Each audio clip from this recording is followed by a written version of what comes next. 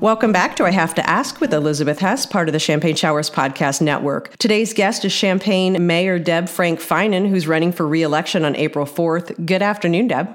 Good afternoon. You were one of the first guests on my podcast almost 5 years ago. What is the biggest change in the 5 years?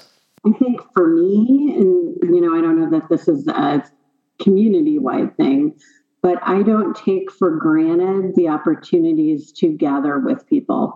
So there are times where, as mayor, it could sometimes feel a little bit like a burden, like, oh my gosh, I have so many things on my plate. And now I just delight that I have the opportunity to do all of those things. And I am grateful every day that I get to be in person with people. What motivated you to want to run another term? I've told this story a couple of times, and it's really about the community. I was out in Garden Hills knocking on doors, and I had someone who was kind of a regular community activist for that neighborhood who had been to lots of council meetings, who met us at her door basically in tears saying, do you realize like the light poles are laying in the street over there and they're about to start the work? And it's moments like that. It's knowing that those projects are well on their way and that we're going to accomplish some great things that really make me want to run again. But it's also, we invested $8 million in our violence reduction blueprint. And over the next 4 years, what we're going to have to do with the help of the evaluators from the University of Illinois is figure out which of those programs are being impactful, how they're being impactful, and how we're going to fund them moving forward. And I feel like the experience I've had as a council member and as mayor is something that's going to help us in figuring out not only which programs we need to keep, but also how are we going to pay for those programs moving forward. You have accomplished so much, and we will get into violence prevention in a second, but what are you most proud of in the last 4.5 years? I really think it is the COVID response. And sometimes it feels like that's so long ago, like it just seems like a dream, right? Like it was a crazy couple of years, and now we're almost back to a normal spot. And so it's like, did that really happen? Did we really do that for 2 years? The partnerships that we had with the other governing entities, the fact that the University of Illinois, Public Health, Urbana, and Champaign worked together almost daily in the beginning to make sure that we were covering all of our bases and that we were working in concert with each other. I don't know about you, and I can't speak for anybody else, but I felt like I was in the safest community in the United States. I felt like we had the testing here, we had the protocols, we were taking care of our community in a way that some were, but others were not. And I'm really proud of that work. I didn't do it alone. There were a whole host of people who did it with me, but I feel like our community response was pretty amazing. I did feel safe, and thank you for everything that you did to make that happen. Another area, as you knock on doors, that you hear about, though, is concern about the uptick in gun violence in this community. To what do you attribute a jump in this violence? Well, first, let me start by saying that from 2022 versus 2021, our violence is down by almost 50%. So yes, we've had a giant uptick, but it's moving in the right direction and that it's going back down. I know that this was happening nationally. That is not an excuse to not address it locally, but there were a lot of things that came together, I think, that caused many of the issues, some of it having to do with mental health and lack of mental health services, people in lockdown not getting access to services, the lockdown. I just talked to you about how I'm proud of the work we did, but there were consequences to things that happened during COVID as well. And that included some of our most vulnerable residents really being impacted at a level that many others were not. And that was mental health, and it was poverty, and it was lack of housing. And there were just a whole host of things that caused a lot of issues. And people were angry and upset. And when you're not socializing very much, I think that also impacts you. So we're starting to climb out of that, and kids are receiving services, and so are families. I've heard you say you're, quote, not done with all of the work that you want to do in this community. When you're appointed another term from the voters, what is the number one thing that you want to continue doing? I can't emphasize enough our violence reduction blueprint. It's a 2-year intervention.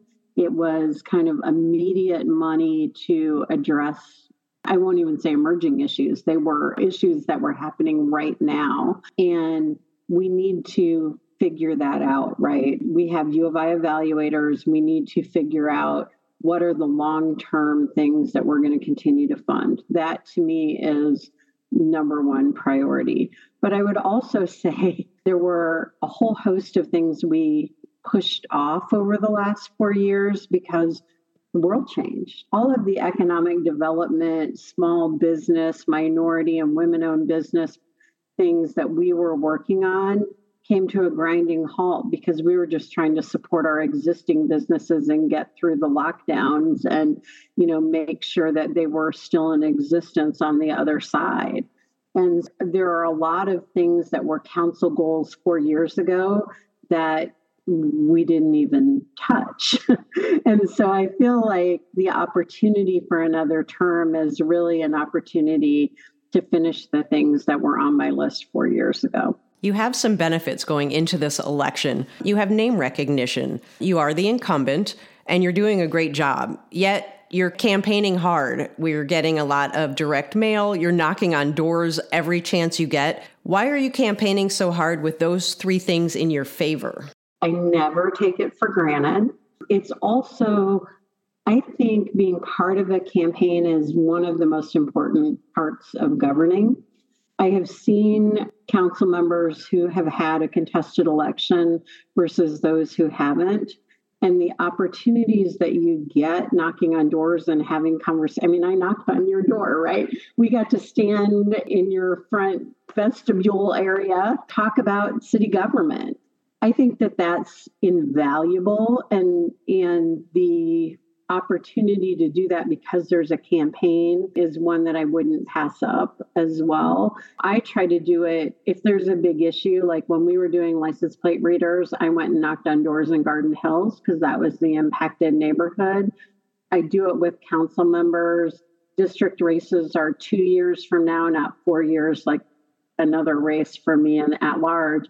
And I'll knock on doors with district people as well, because I really do think that talking to the people that we are governing is super important. So that's a piece of it. The other thing is I'm invested in who I serve with. I'm invested in who's on school board. All of those races matter. And if my lending my hand helps them, that's something I want to do too.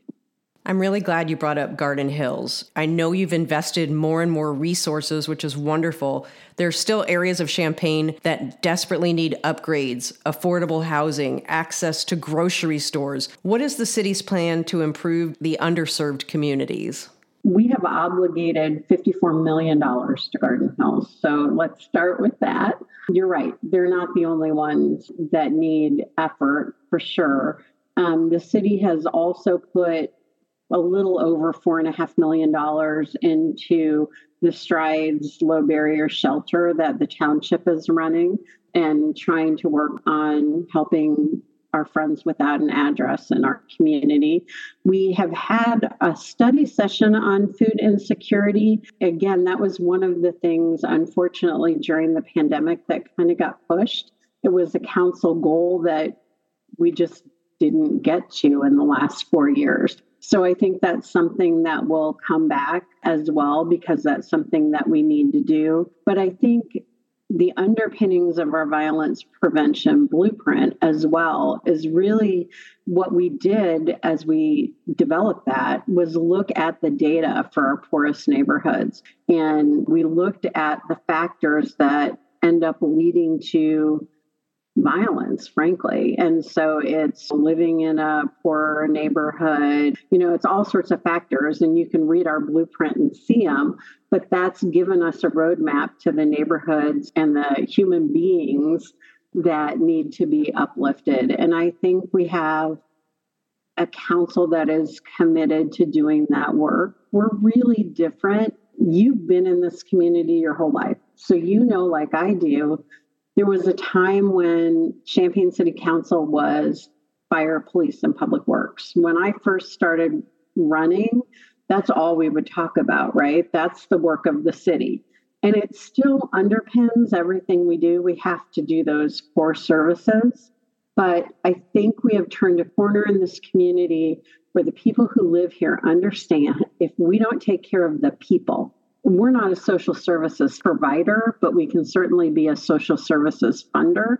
And if we're not intervening and making a difference in the lives of our most vulnerable, then we're going to end up in a community that nobody wants to live in.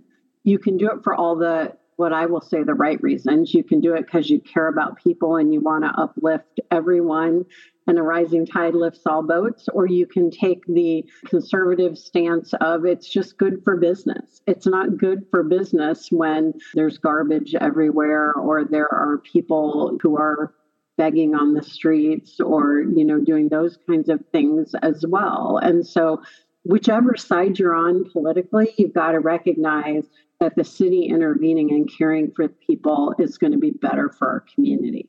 Champaign and Urbana partner together, even though the city councils are run slightly differently. And you were right about one thing. I spent 18 years of my life in Urbana, the last 14 in Champaign. So let's talk about the differences in other ways. How are Champaign and Urbana different, and how are they very much alike? Well, I think we're more alike now maybe than we have been in the past. And some of that is the coordination and the friendship across community lines. I can't remember a time, and I grew up here too, where we worked so well together. Some of that is really the benefit of COVID. We all learned that we're all in it together, and we built relationships that are going to last moving forward. So I think we're pretty similar, but they just have a different flavor. Like, people choose Urbana for reasons that they don't choose Champaign. We always say we're a little bit more business forward. I don't know if that's true. The current mayor is pretty invested in economic development and recruiting businesses to her community. I think some of their historical regulation has made it harder for businesses to thrive.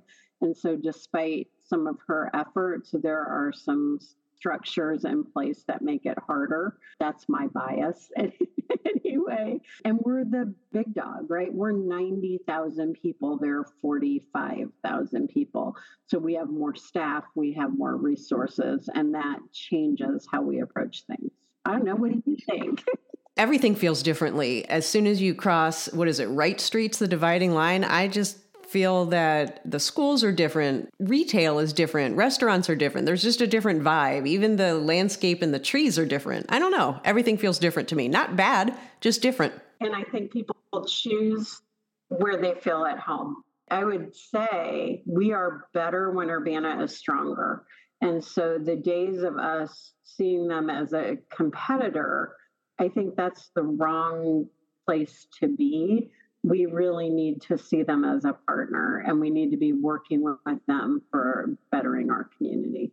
Agreed. Campaigning, you are in the throes of it right now. It is exhausting, and you make being a mayor look like something that you enjoy. Other things that you enjoy for yourself used to be running and working out in the early morning. Are those still things that you do for you? It is. I don't run very much anymore. That was something that over time, being mayor, I think I just couldn't. I do some runnings.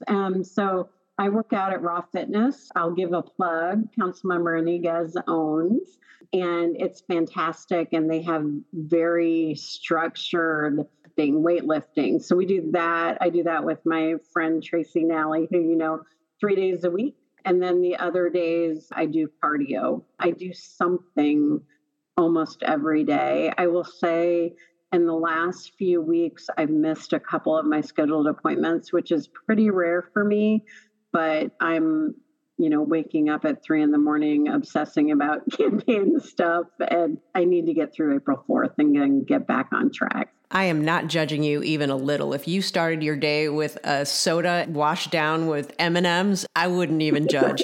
Before I let you go, I have to ask, there are Democrats who reluctantly would vote for somebody with an R in front of their name, even though they like you and you're doing a great job.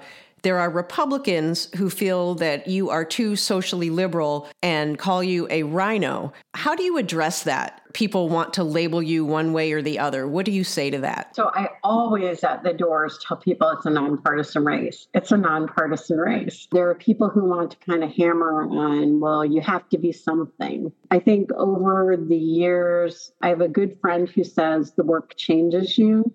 And I think that has been very true for me. You can't do this work without being impacted by it. And so I feel like what I can offer is people, I think, pretty much know what to expect from me. I've been a pretty consistent leader. Even though I've been changed by the work, I think I'm pretty consistent in how I've moved through the work that we do. And I don't think there are some crazy surprises out there.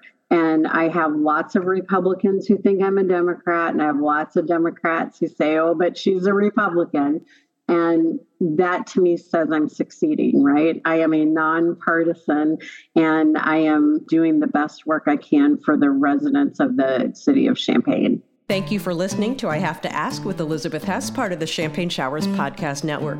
Champaign Mayor Deb Frank Feinen, thank you so much for joining me today. Thank you.